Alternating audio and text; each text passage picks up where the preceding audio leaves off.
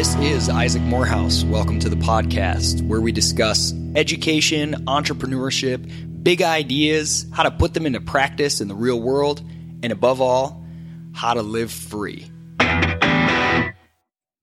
It's very good to be here, Isaac. Today I'm going to be a more radio style personality. No.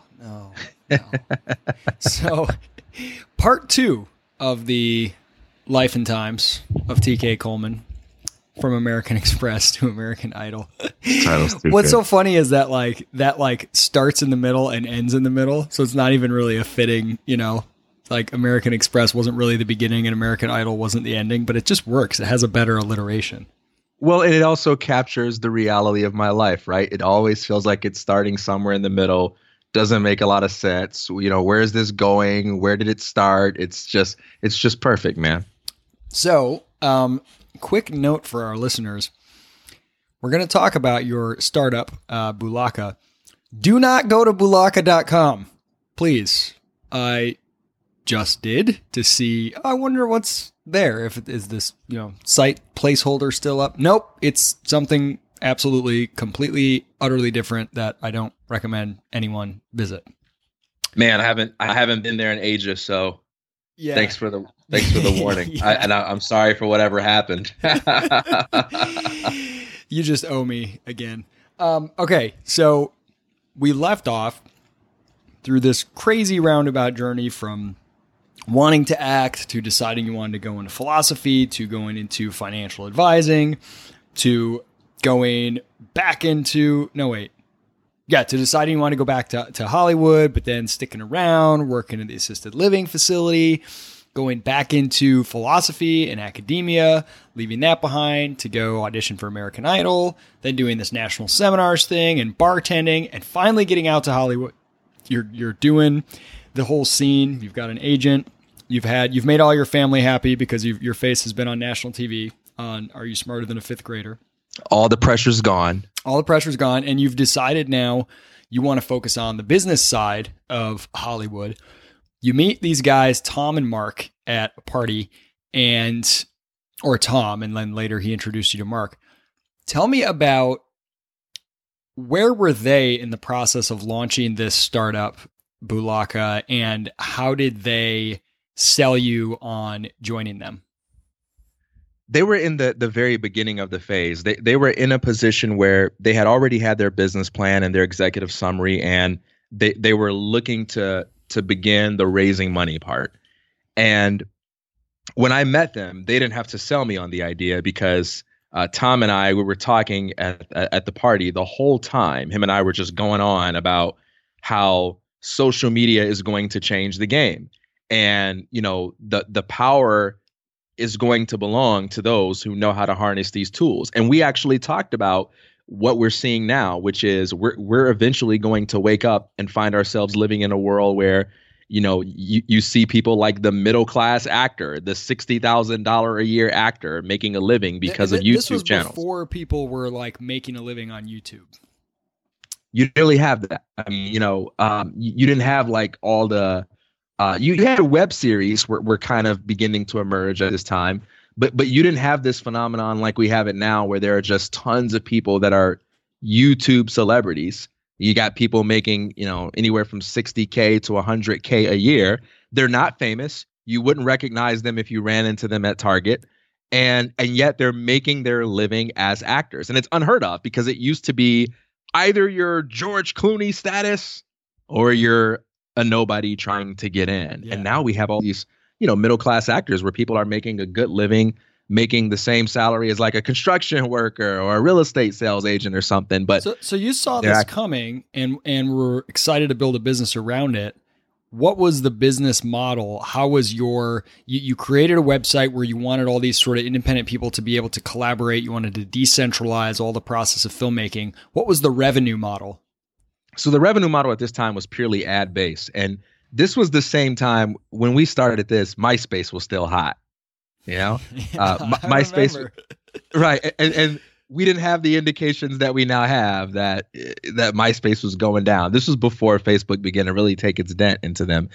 And the whole idea of having an awesome site that people want to come to and spend a lot of time on, because you obviously create value for them by allowing them to collaborate and providing those tools, and then generating, selling ad space. So our model was primarily ad revenue based, and that's how we pitched it. Yeah.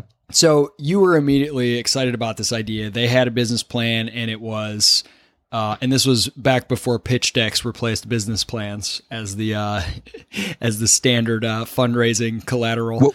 Well, we had an executive summary that was pretty much kind of like a pitch deck, but maybe a little bit too long. So much more of a boring, non-trendy title. Things have changed. Yeah. Things have changed. Absolutely. Nomenclature. So, you guys, how much money were you trying to raise? And first of all, you had no experience in startups and no tech experience. And I don't think any of Mark and Tom were not tech guys either, but this was like a web-based business. So was the idea, you guys have the Hollywood connections and the understanding of the entertainment industry. I know both Tom and Mark had some background there. And you've got this vision. You need to raise the money so you can hire developers to build the project for you and get things going, get traction. Was that the basic idea? That was the idea. Between the three of us, we had the creative direction, the business development, the visionary skills, and we were going to use some of the money that we raised to bring in people. And at the earliest stages, we would, when we didn't have any money at all, we were just basically working with, development geeks that we would find at like UCLA or USC, but they were impossible. It was impossible to get these kids to work because they would love the vision and buy into it, but you just couldn't rely on them consistently. So we needed to raise the money, and we set out to raise $10 million actually. And I don't remember it being that much. I remember you doing a lot of friends and family sort of investments, getting people with 10, 20, 50, 100 K here and there, but I didn't remember that the total goal was 10 million. That's a pretty big chunk to go after. It was a pretty big chunk to go after, and we failed quite miserably at it, and so we humbled those goals a bit, and we began to focus on friends and family, and we came out of the gate pretty strong, and we raised $250,000. And we were pretty excited about that, and we felt like, all right, like we have enough to be able to at least get started and raise as we go. And the more that we prove this concept, the more that we show evidence of a tangible value, then we'll be able to have an easier time raising that money. But this also coincided. I don't want to violate your rule of never saying a politician's name, so I'll talk around it. But this coincided with the emergence of the president who was president prior to the current president. When people listen to this 10 years from now, they're going to be like, what in the world? Who are they talking about? It's not like a hard and fast rule. Just I try to, when I'm speaking about like writing especially, if I'm going to talk about something that involves a politician, I don't want to give them any additional attention. So I usually just refer to them indirectly. But you can say if you want to say. Well, he kind of talks like this. And we tried to raise the money, and we did the best that we could, and that was about it. Now, so that guy was beginning to emerge. Was that okay? Was that better than my Dr. Phil? That was honestly really good. But what I started to wonder was, I have yet to meet a black dude who doesn't do a really great Obama. So I don't know if it's like, is it hard or is it like, I don't know. That's amazing. It's like the one time I can do a good impersonation. It's like, yeah, it happens to be one that every black guy could do. I didn't mean to devalue you. I just can't get my comedy career off the ground. Okay, so yes. So at this time, everyone was worried about the economy, and there was a distinct period where after we raised that $250,000, we came out of the gate pretty strong. It's almost as if the well dried up, and I remember investors were becoming increasingly more skeptical, increasingly more picky. This was? Would have been like 2000. Before Obama got elected. Okay, so. It would have been 2008 then. Yeah, maybe something like that. maybe somewhere around there. Maybe like somewhere right around the housing crash, right? Yeah. Okay. Yeah. So during this time, it's like it's almost as if it happened overnight. Investors just the well dried up, and we had a really hard time, you know, getting money. And so at that point, we were like, "Hey, this is all we got, and we have to make this work. So we're gonna have to get super creative. We're gonna have to incentivize people in other ways to come in and contribute and work with us and help us get things done." And we gave our all. We gave our all to making that happen. We continue to try to raise money, but we just failed miserably. I had no experience prior to this at any kind of fundraising. I had no experience with asking people for money. I had some experience in sales, but nothing quite like this. And it was really tough. Let me back you up a sec first before we get to the once you raise $250,000, then you hit the stall. Yep. You came out of the gate wanting to raise $10 million. Right.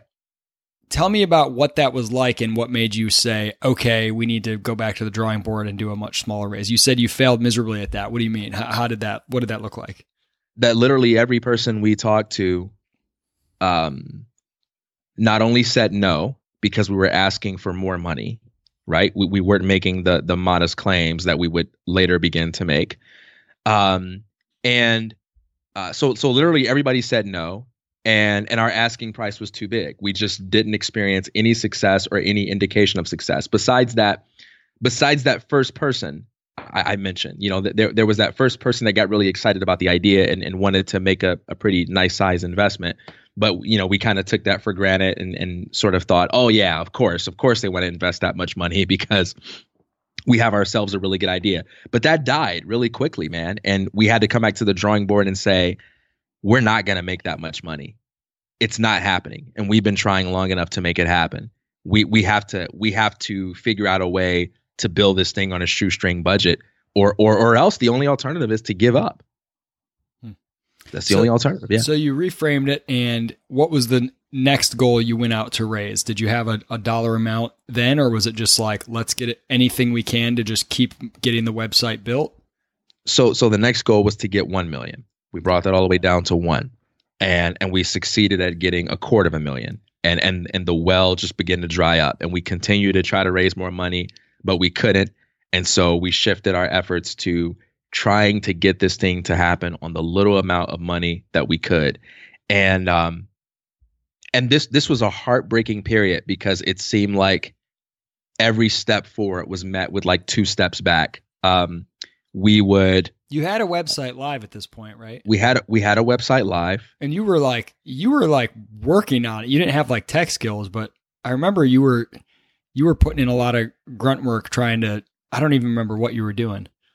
We were all doing our best to try to contribute to both the development side and the marketing side, because we couldn't afford at that time, and maybe this was a problem of our network, the talent that we needed to get us over the hump. And whenever we would find talent, you know, that would do it for cheap, they would always fall off or flake, you know, somewhere down the line. And so we were just relying on ourselves, man. And we were just eating away at our money,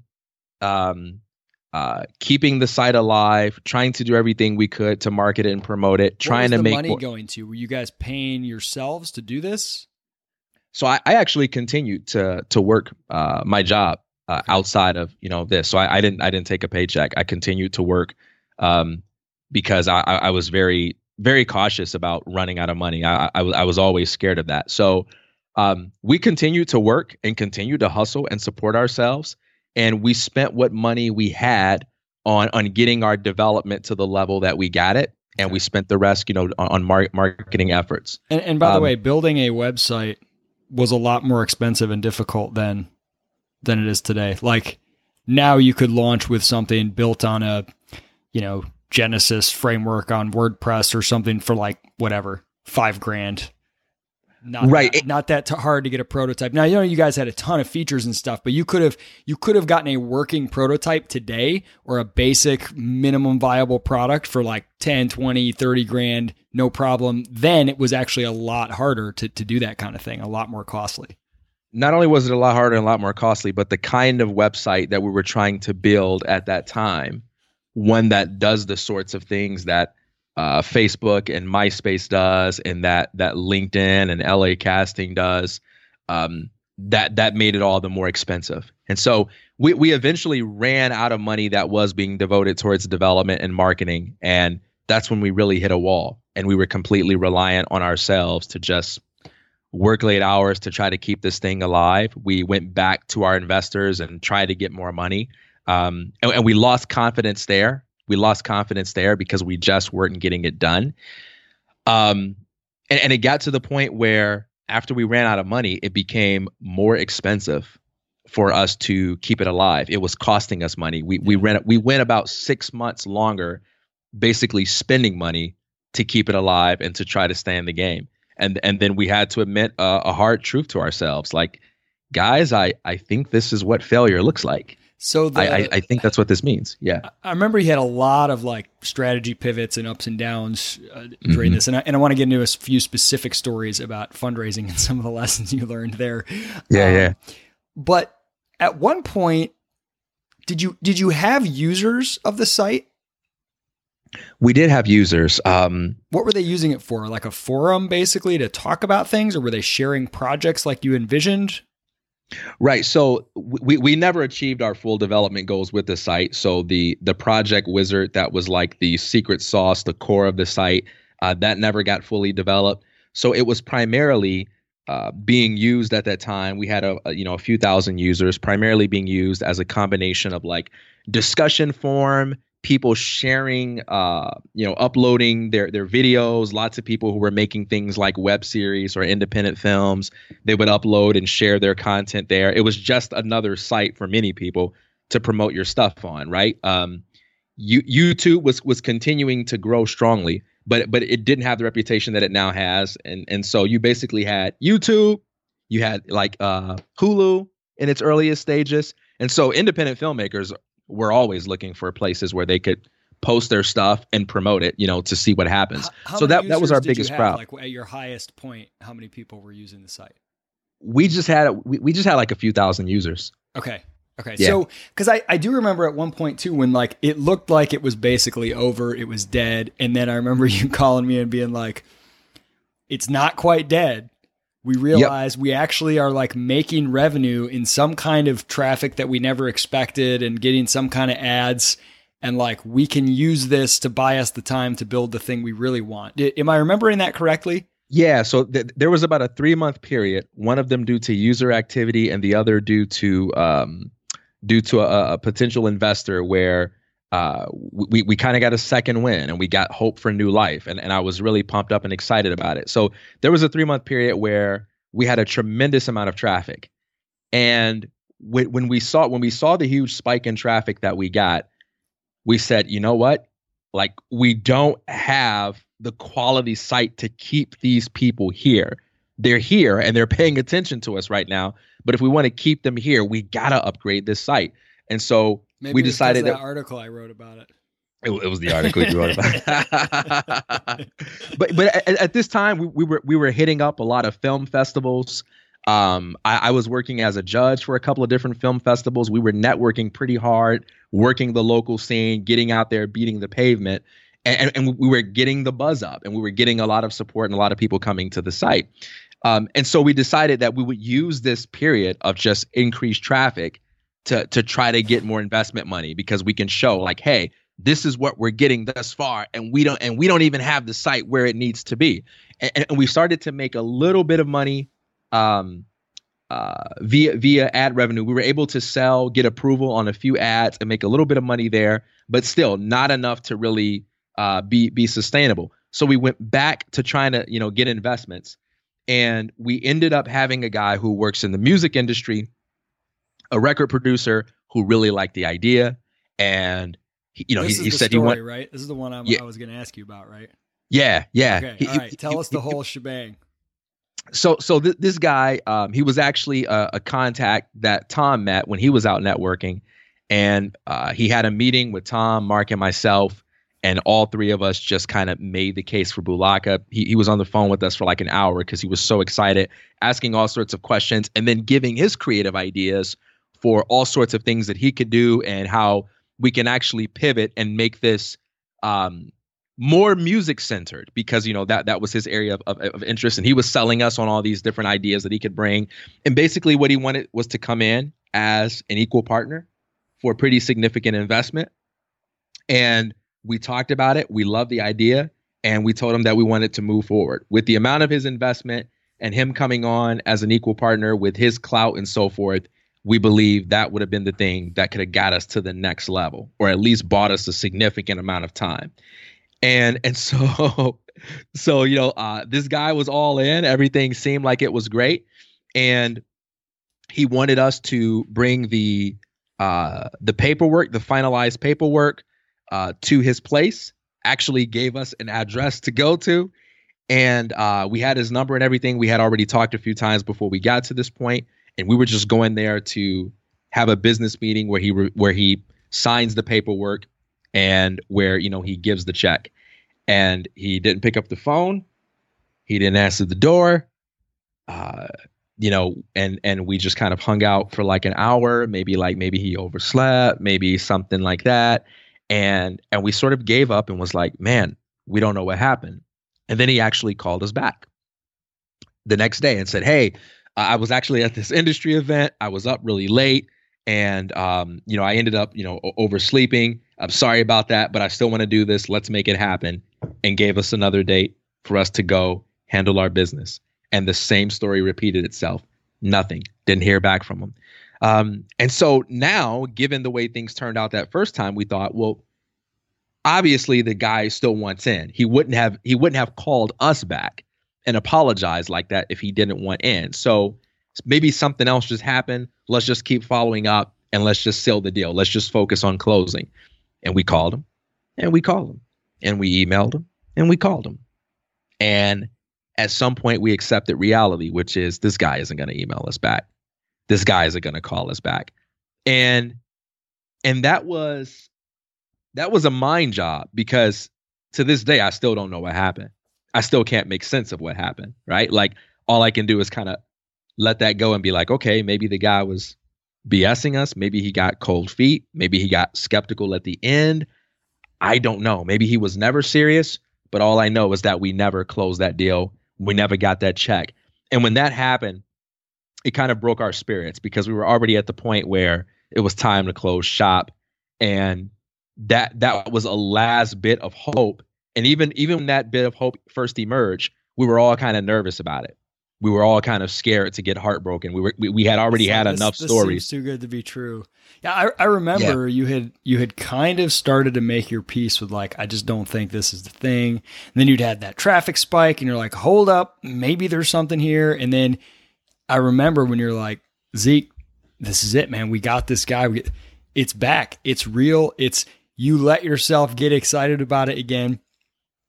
And after he stood you up that second time, I remember you telling me that you should have listened to something. You should have remembered something that your old theater professor would tell you, which was never count the money until the check clears. Yeah, he said, never make plans and never call your mom until the check is cleared. Yep, because you had like, all right, we're back. And after going through that, and then I also remember after you finally said Bulaka is done, you said to me, however long it was that you guys were doing this, and you were basically always trying to fundraise the whole time. I remember you saying, wait, I know where you're going, but before you go there. I won't go there. All right, you take it. You take it from me. Before you go there, around the time that Bulaka was coming to its inevitable end, I also ended up teaming up with a couple of friends who ran an independent film production company and joining the team with them. And at that time, I knew that Bulaka was coming to a close. We had hit a rut with that. I still wanted to work on the business side. I was still looking for opportunities. These were two guys that I respected a lot, still do respect them a lot. And they knew a lot about the filmmaking process, the production process. I knew nothing about that side of things, but I knew I had this entrepreneurial sense. And I also had that financial background. And I said to the guys, hey, man, you don't have to pay me anything. I'll work as hard as anybody else, and I'll work for free, and I'll take my rewards on the back end. All I ask is for the opportunity to be that annoying guy who can ask you questions at any time and ask you to explain what you're doing, because I want to learn how the production game works. And what I'll bring to the table, is my sense of financial literacy. Like when it comes to financial plans, when it comes to business plans, when it comes to budgets, when it comes to putting together pitch materials for the films and things along those lines, I can be the dude to make that happen. Just let me be a part of this and let me hang around. And it worked. And I was able to start working with those guys. So there's some overlap here. As Bulaka was coming to an end, that opportunity was beginning to give me new life. And it felt like, all right, that thing didn't work. That was heartbreaking, but I'm still in the game here. And I'm still working on something that I believe in, that I think is really cool, and that allows me to fulfill these dreams of being on the production business side of film. So that was the next step. We're going to get to where you're going in terms of, how it all ended. But that was the next step. So when did you finally say we're officially done with Bulaka, and what did you and your partners do basically at that point? When we got to the point where we couldn't afford to spend our own money to keep this thing alive, at least about 6 months past the point where we started to lose money, we had a call and we talked about it, and we wrote a letter to all of our investors and the people that had faith in us and believed in us. And we let them know, what the deal was. And at this point, a lot of our investors had already started reaching out to us, basically saying, hey guys, I think you should close it up. I know it's heartbreaking, but you should close it up. At least we can all write this off. It's more profitable for us at this point if you just shut this down and let us write it off.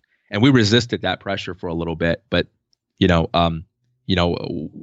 decided at that point we have to do this. We have to do this, if for no other reason than responsibility to them. Was that really hard, having raised from friends and family who were not super high net worth individuals who were excited about you, believed in you? What was it tough to deal with that? It was exceptionally hard. I still have every relationship that I had when I started this, but it definitely put a strain. Because if you're getting money from a VC, from a total stranger, they're accustomed to risk, and they kind of go into it with an understanding of the risk involved. But you're getting $2,000 here from a family member. They might really need that $2,000, right? And when you believe in your idea and you're confident that you're going to win, and you need whatever money you can get, and you've got a family member that believes in you, you got a friend that believes in you, and they say, I'm going to put $2,000 behind this. I'm going to put $5,000 behind this. You're confident, man, that you're going to make good on that. And you don't really anticipate a day where you got to go back to those people and be like, well, that $5,000 that you invested, it's gone to hell. Thanks for the experience you gave me. Thanks for the experience and self-knowledge you gave me. And it's exceptionally tough too, because there were people in my life who said things like, man, I believe in you. I've got faith in you. And I don't even understand what you're working on, but I believe in you. And man, that is tough. It feels great when they're writing a check saying that, because you're cashing in on your social capital. And it's the worst feeling in the world when you got to go back and let those people know that you failed them. And that was unlike auditioning for American Idol and failing. That was just on me. I didn't lose anybody's money. That was just on me. And this was my first legit taste at depression. I remember having just a few days in a row, man, where I didn't want to do anything. I didn't want to dream. I didn't want to inspire people. I didn't want to make any positive statements, because I felt like I let down a lot of people that placed faith in me. And, it doesn't matter if it's $2,000, $5,000. It doesn't matter if it's not millions. At the end of the day, there's no other way to frame it. I lost their money. They invested in me and I failed. That sucks, man. That's the worst feeling in the world. And that was discouraging. That almost buried me. I would say the opportunity that I got with these guys to work in the independent film production company, it kept me going, and it gave me a lot of hope, and it softened the blow a little bit, but it was really heartbreaking and it was really discouraging. But if there's one good thing that came out of that, besides self-knowledge, it's in the same way that the American Idol experience purified me of fear, the Bulaka experience purified me of desperation.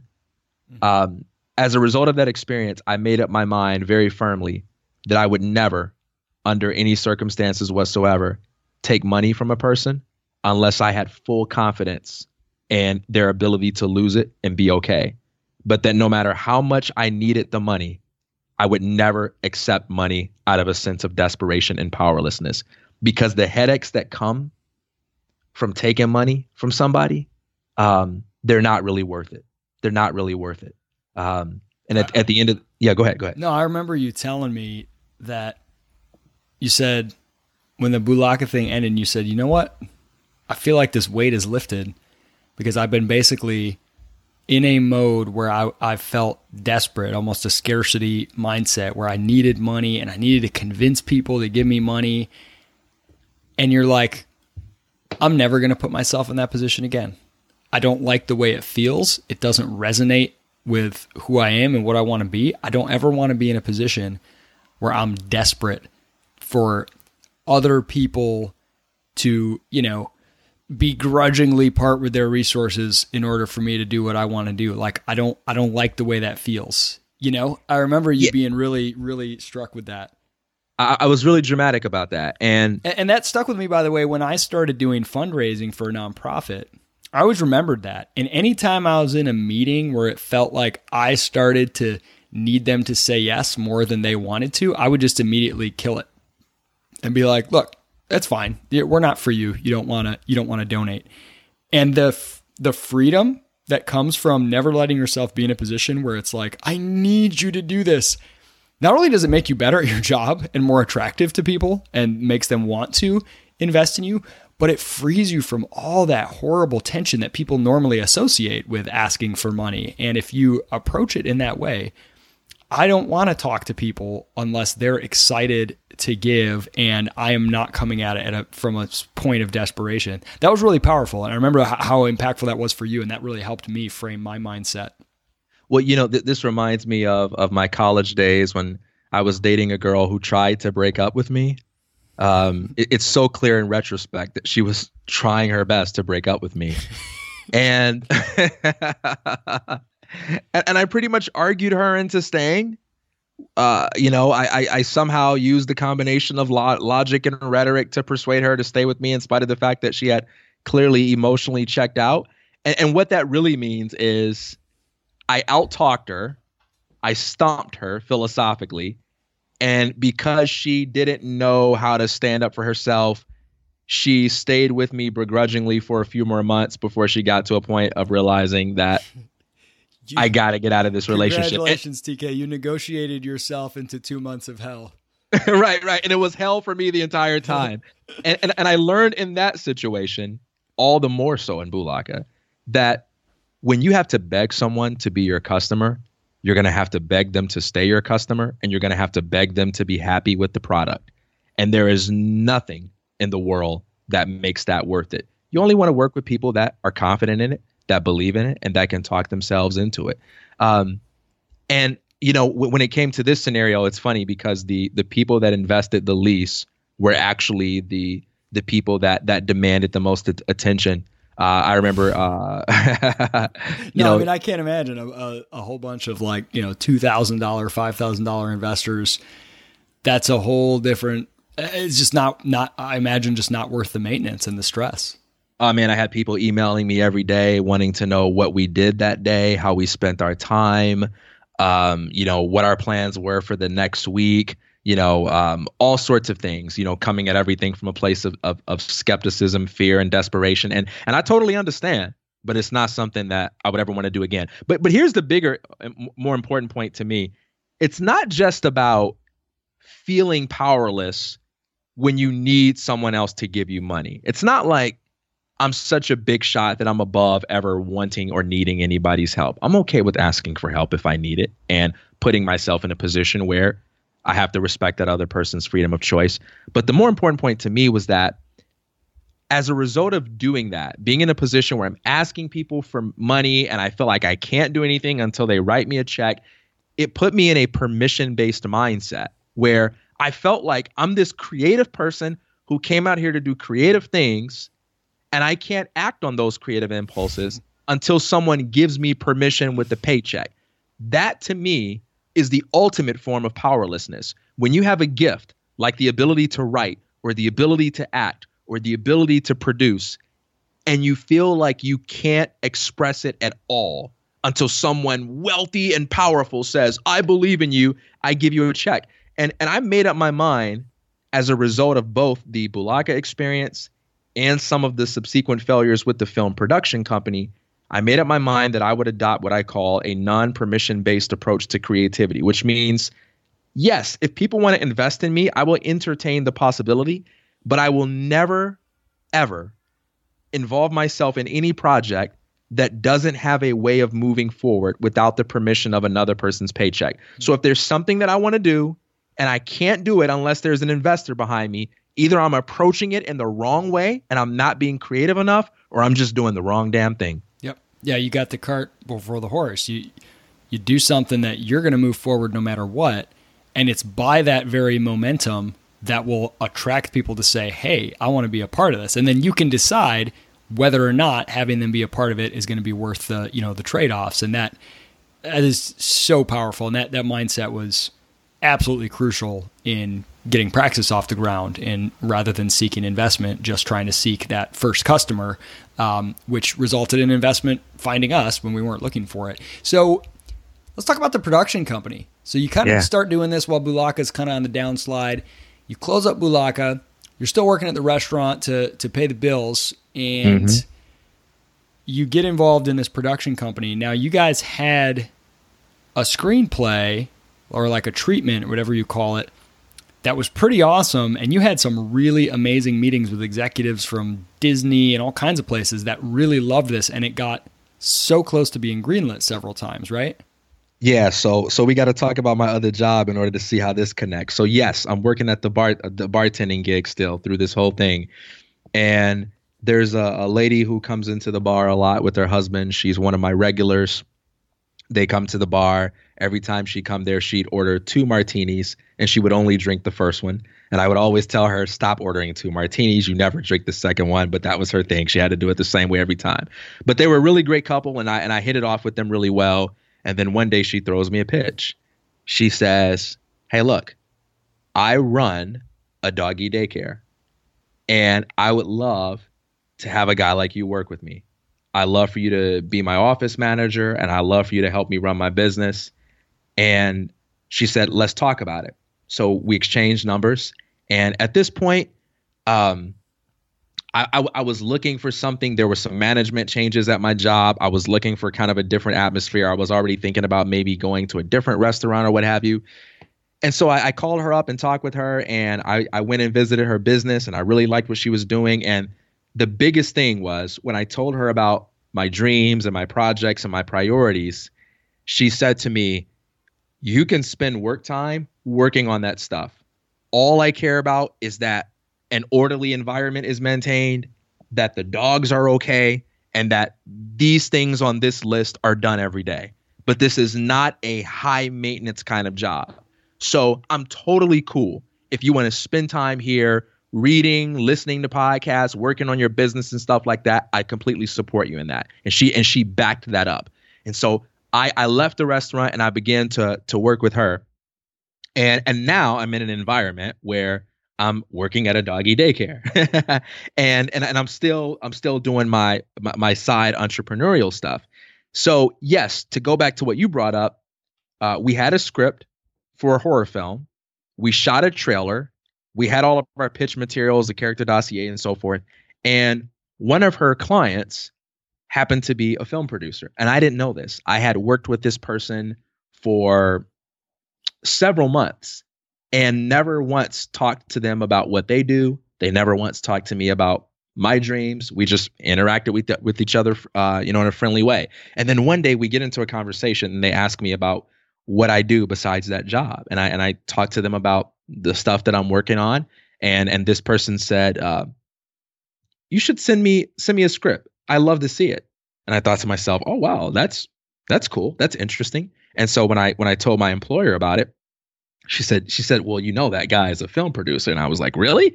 And she said, yeah. So we looked him up on the Internet Movie Database, and it turns out that this is one of those guys that you would want to know. He's a pretty influential guy. He's made some pretty big films. And I was like, oh my gosh. So I told my partners about it. I sent him a copy of the trailer and the one sheet, and he immediately replied back and says, give me the script. I want to read the script. And, you know, in Hollywood, you got to beg people to read your scripts. You don't get people asking you to read the script. And he says, I want to see the script. And it was a script that, you know, one of my partners wrote. And I sent him the script, and he read it within a couple of days. And he said, I want to meet you and your partners for lunch. I want to talk about this.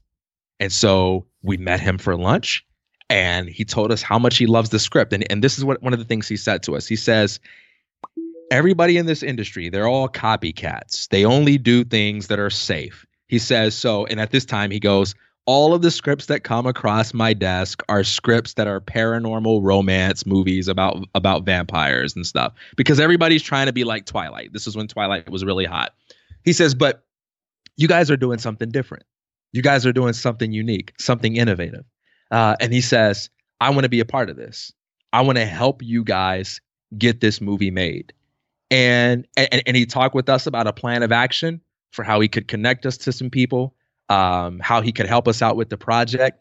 And if there was ever a moment in my Hollywood career where I felt like I met the guy and where I was going to make it, it was this moment. This because was going to be the moment that you write about in the books that, like, finally the breakthrough happened.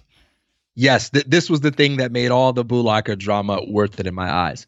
And I actually called my parents after this conversation. Uh-oh. And don't call your mom until the check clears. Yes.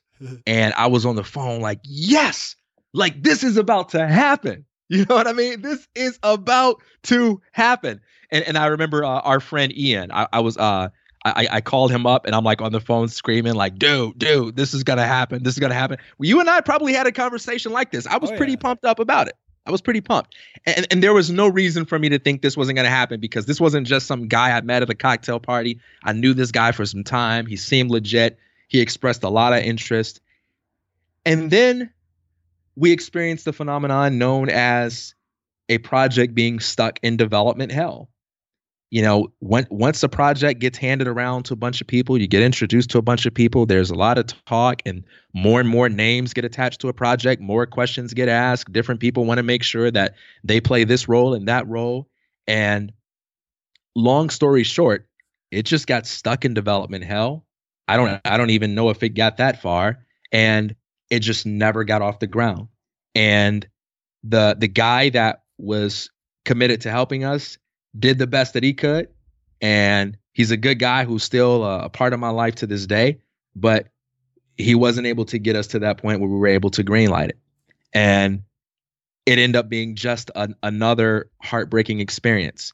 And we had a number of things that we were trying to do during that time. So it wasn't just like we had lunch with this guy, we got our hopes up, and then the next week everything fell through. It was a process where that hope was sustained, a process that involved a lot of work to prep ourselves for the opportunity and the success that we thought we would have. And when it came to an end, man, it was another heartbreaking experience. And So- at that, go ahead. Go ahead. At that point, I felt pretty broken, because I came out here, I finally got in the thick of it. I'm pursuing my dreams. The Bulaka thing was pretty damn depressing, but this was kind of like the light at the end of the tunnel that came into my life at the right time. I meet this guy. Everything about this story seemed to unfold just like all of the other stories I read about in Chicken Soup for the Soul books. And, you know, I remember advice that I got from Peter Daniels, who said, over the course of your lifetime, read 1,000 biographies, because in doing so, you will build a vast vocabulary of overcoming incredible odds. And I felt like I was at a point in my life where I was experiencing the reality of that advice. And I was like, yeah, this is, my story is like this person's and it's like that person's. And this is the moment in my life where it all makes sense and blah, blah, blah. And it fell through. And at this point, I was broken. I had no backup. I had no other business idea. This was something that I believed in and it didn't work. And I just felt deflated. And it was part depression and part anger that's when I doubled down on this non-permission based approach to creativity. And I said, that's it. That's it. I don't even care about what industry it is. I don't care about what type of job it is. I care about one thing, not asking for permission. That is it.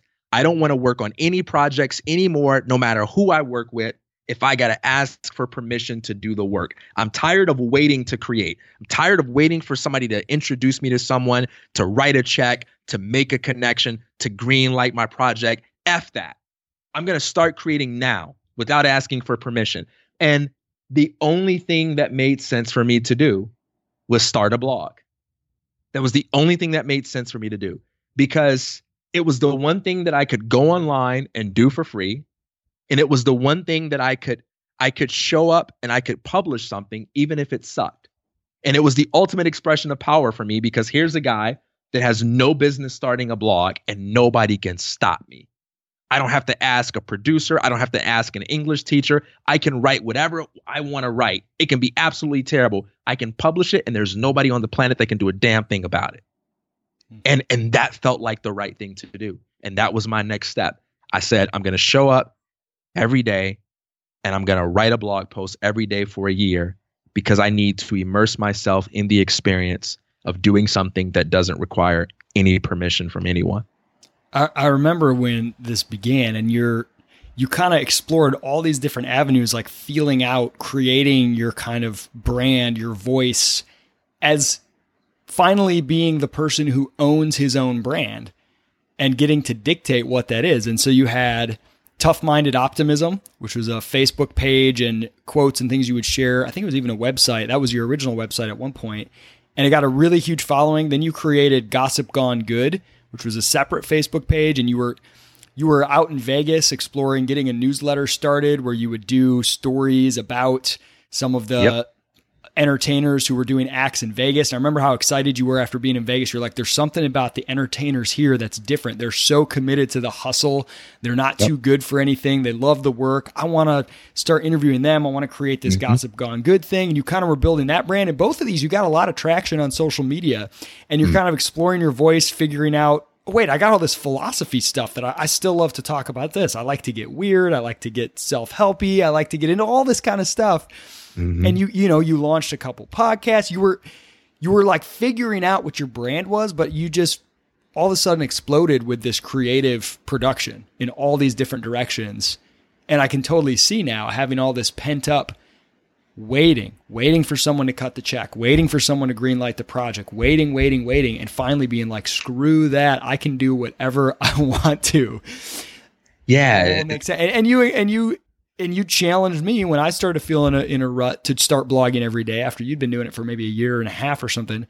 And I started, which really unleashed the flowering of ideas for me, which led to the creation of Praxis, which, eventually not long after you started working with me. But it really, not to be too dramatic, but it really can all be traced back to that decision to say, screw the permission-based mindset.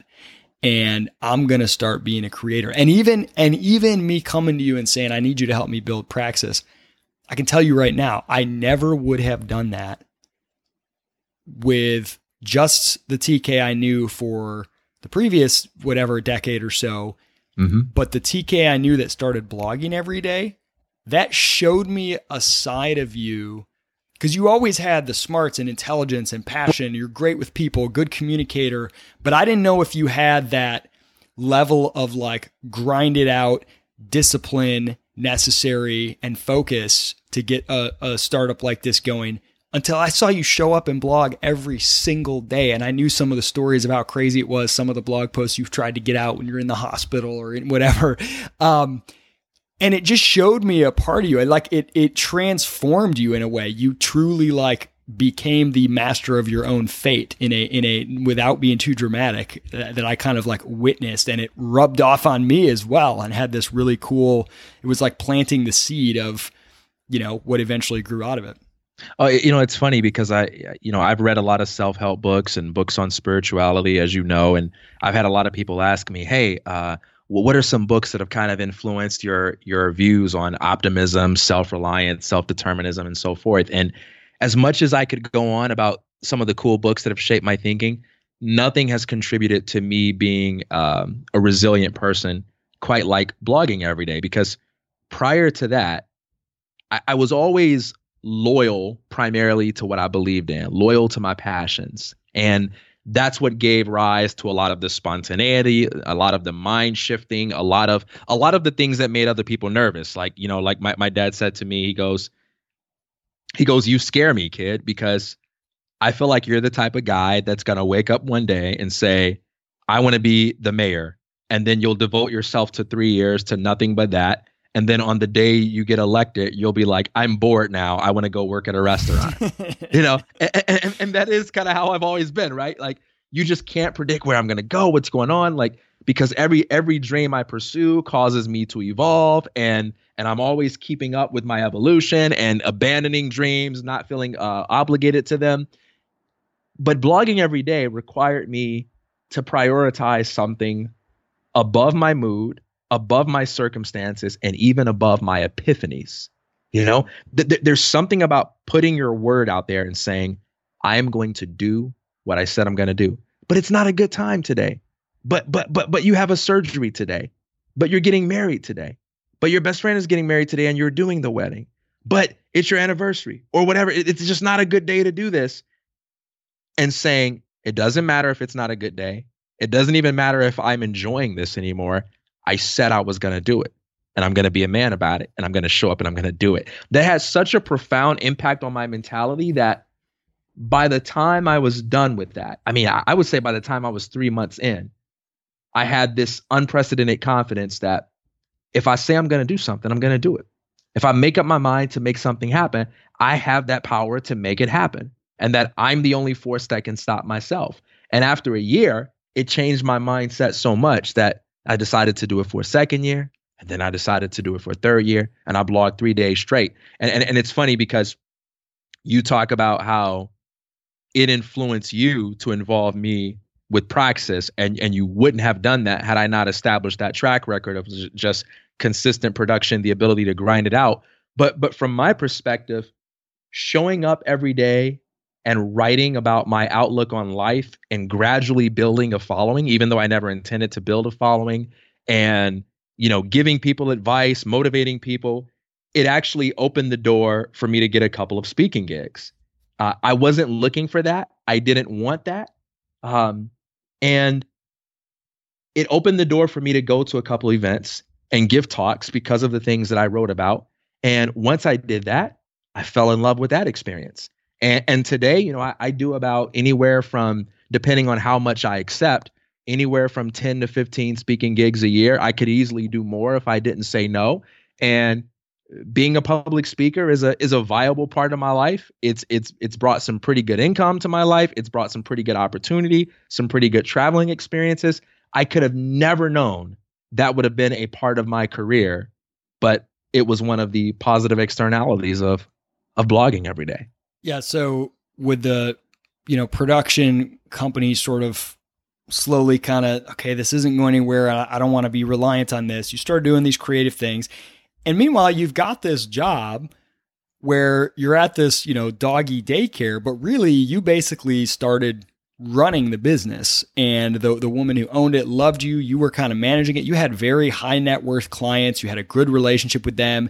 It was a very, very profitable business, and you loved the flexibility to work on all these different things. I remember you call me on the phone and there'd be dogs barking in the background. Yeah. That wasn't normal.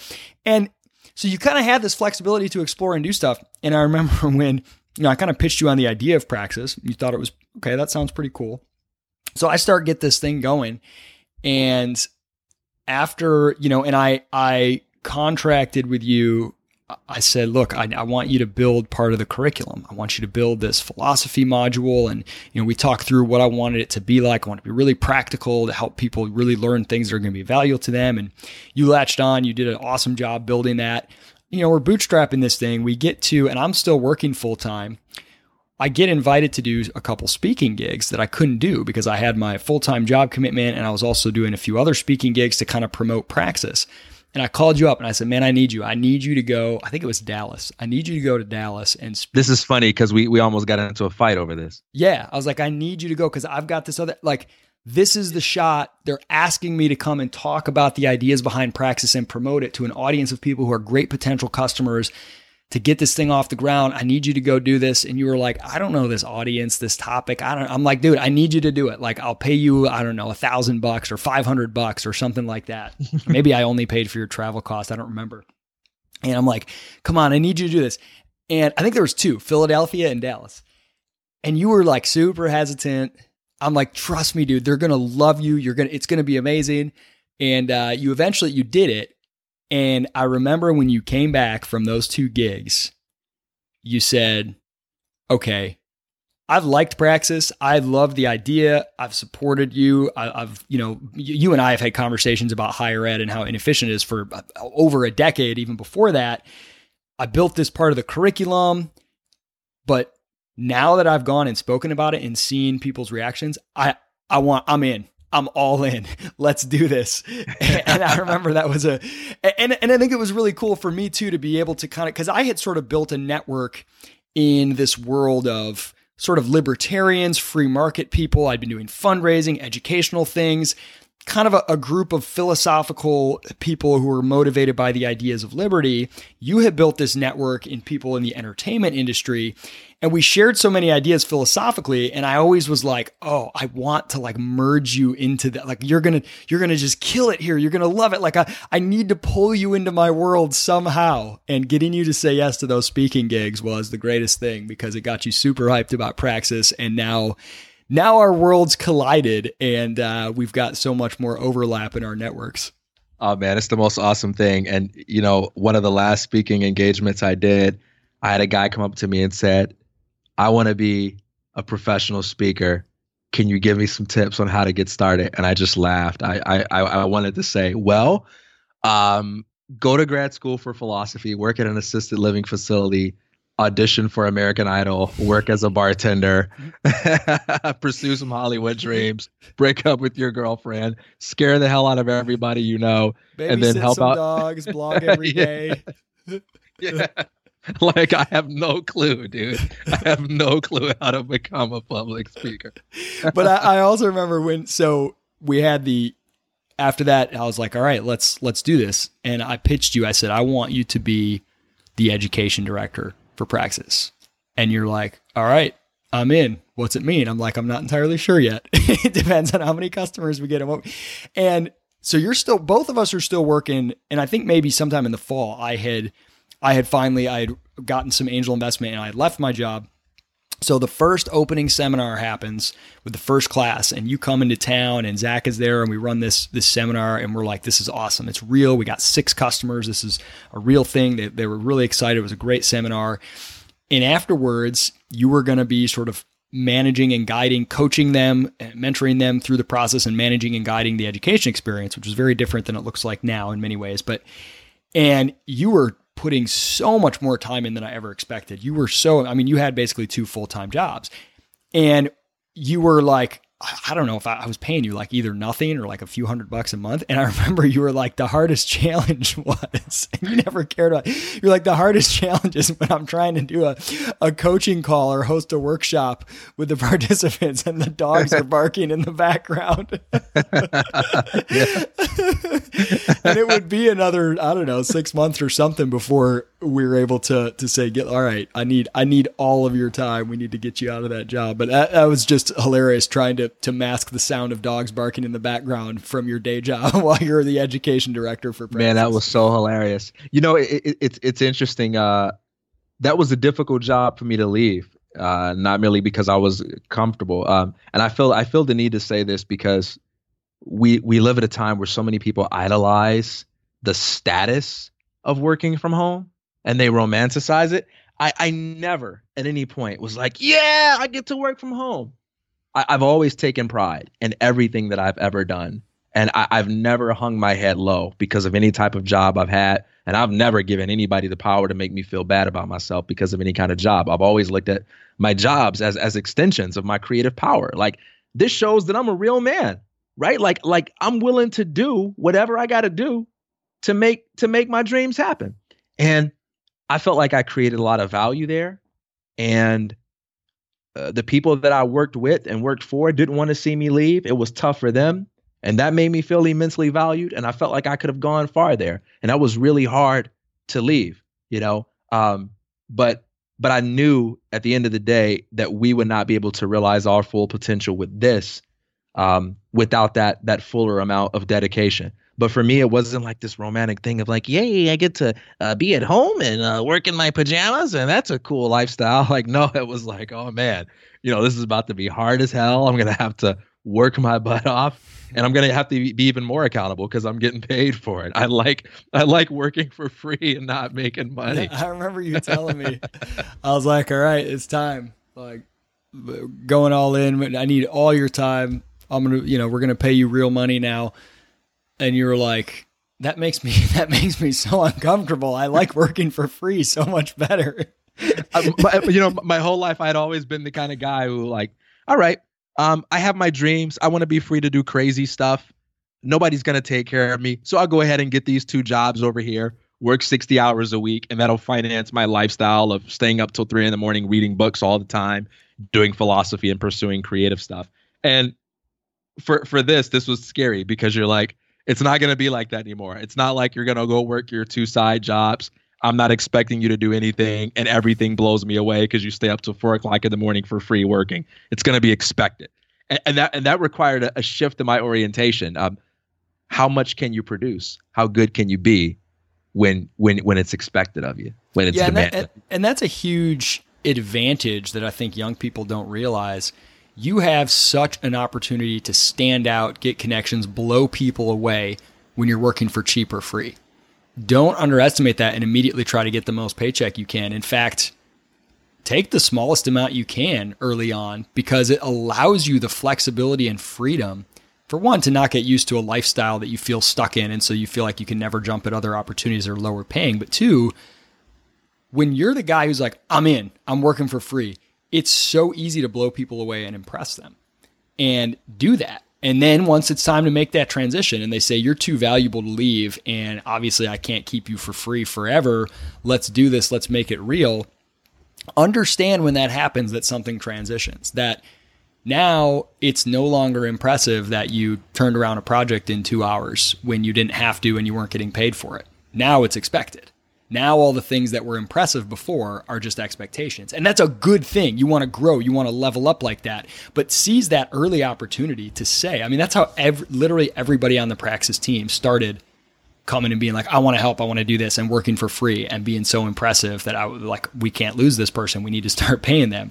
But that can be a tough transition when you go to, because now it's not that impressive. The intern who does really great stuff is impressive. The employee who does that's a baseline expectation. So, yeah. So in the 4 years since we've launched, it's so funny looking back at that. It feels like it's been, in some ways, it's been a flash. In other ways, it feels like it's been decades. But how much has changed, and like your role, my role, the company, the growth. We've got a full team now. We've got, the curriculum is totally different than it used to be.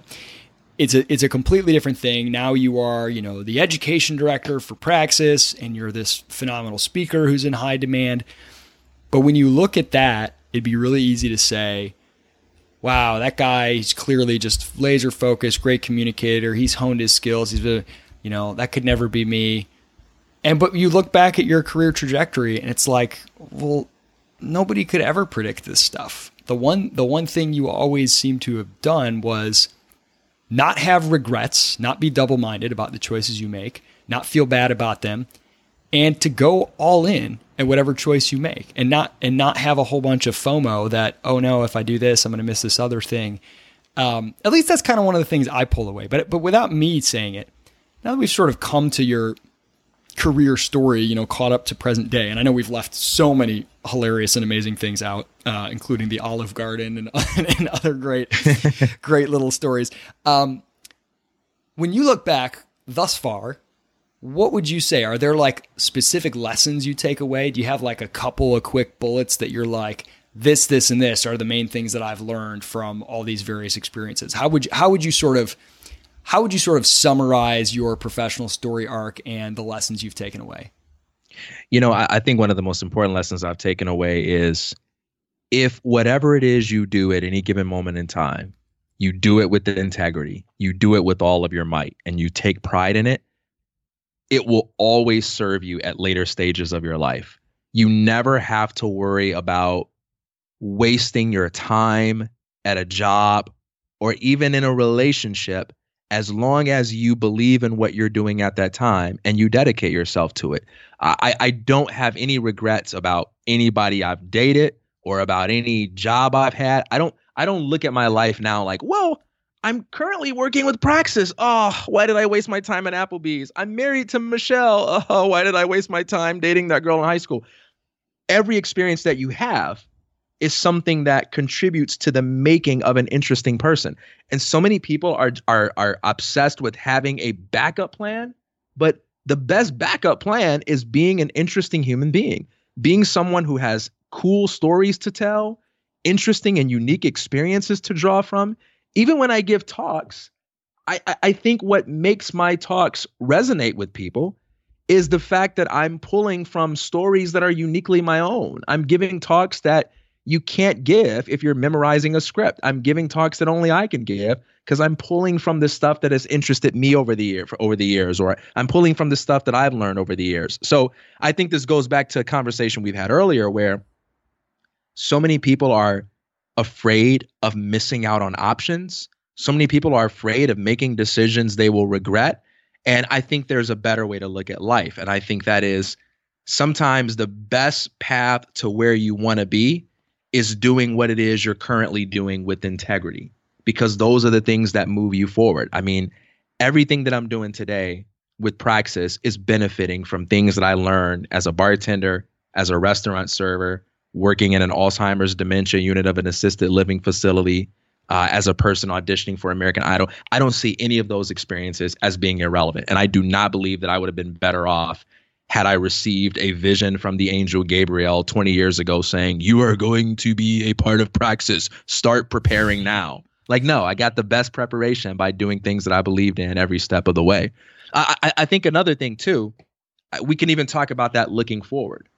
I think you and I both can agree that there's probably more to our lives, if we're lucky to live long enough, than Praxis, right? That 10 years from now, 15 years from now, 20 years from now, 30 years from now, there's got to be something else we're going to be inspired to create at some point before we die that has nothing to do with what we're doing now.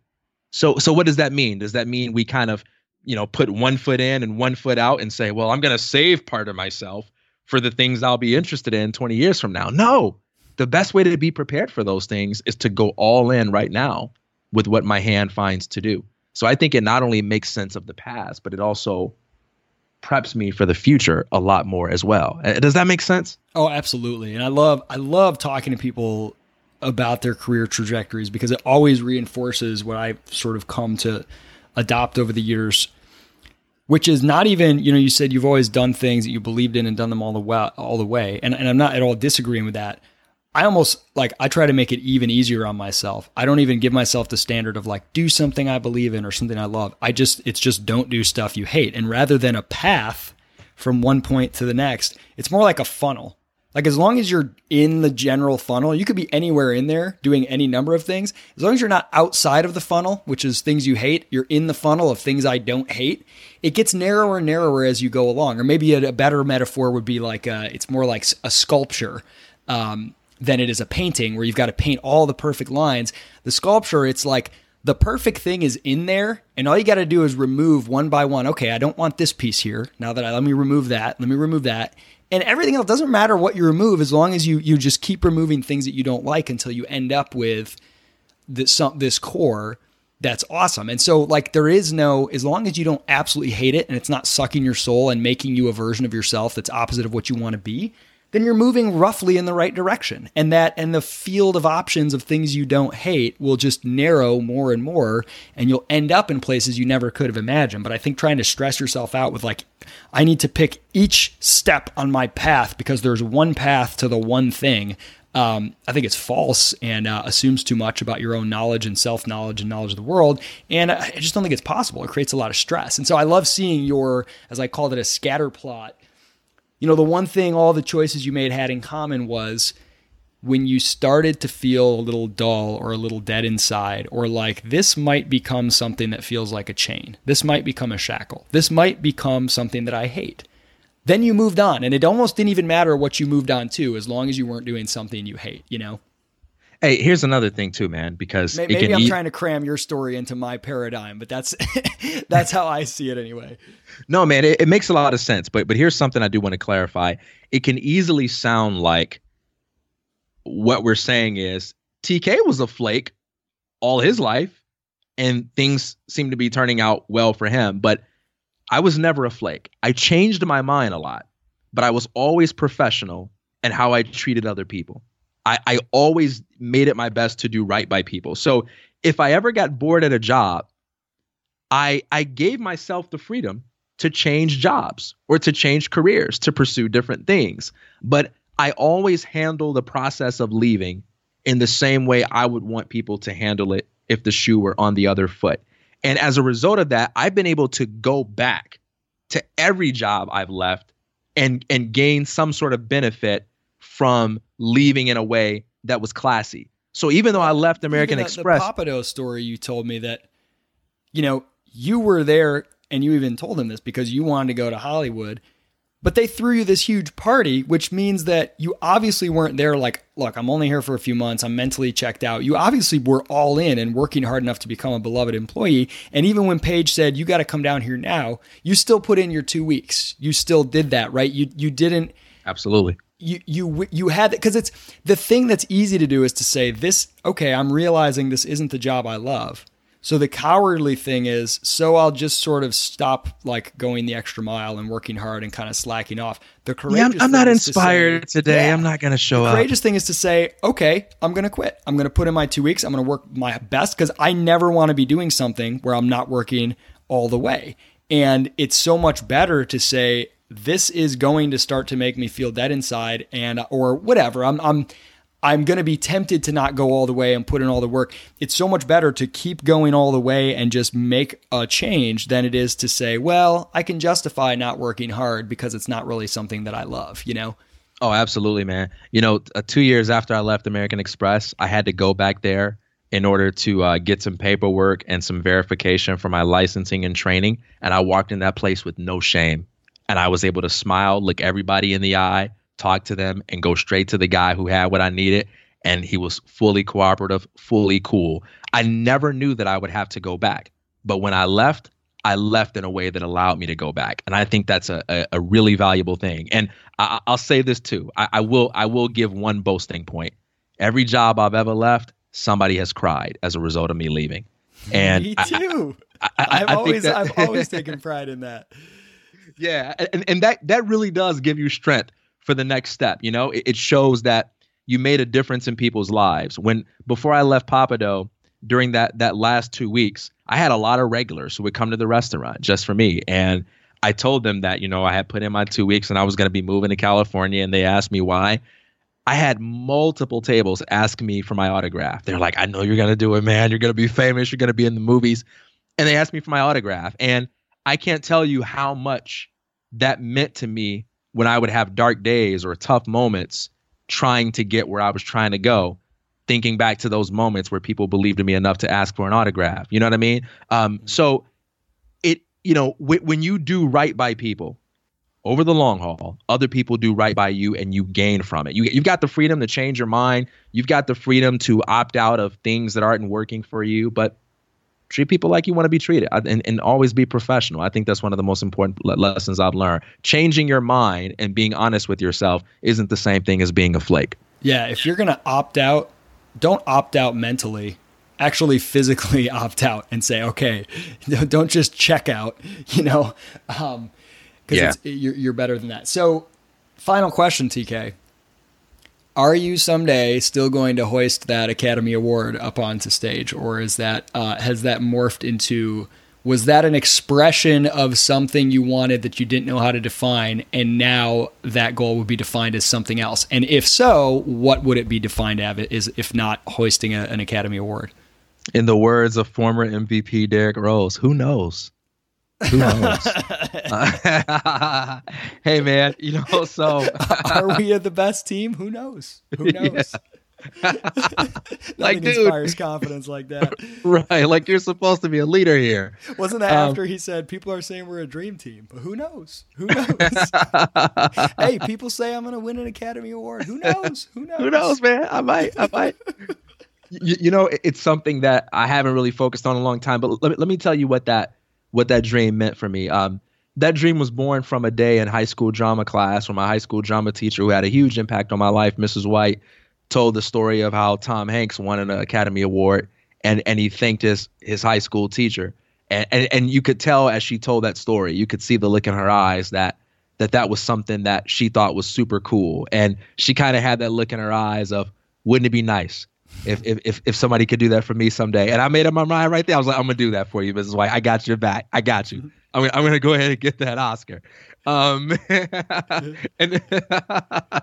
it's so terrible, man, because I have these dramatic moments and dramatic dreams. And it's like, dude, how could you not come through, right? Hey, but you can always go back and reinterpret them as part of the broader narrative. That's the great part. You just rewrite it.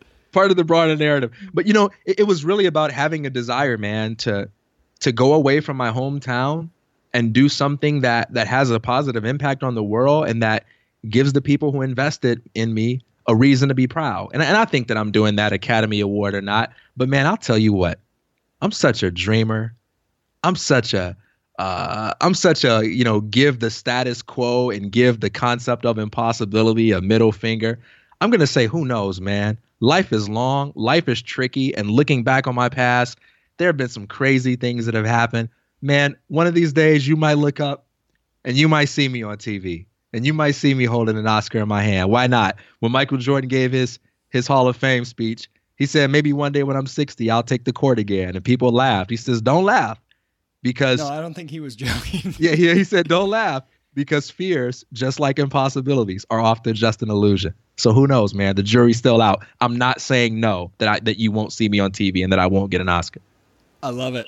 TK, this has been, of all the conversations we've had, this has been one of my personal favorite, even though I already knew many of the points in the story, just to draw it out and hear you, walk through the whole arc.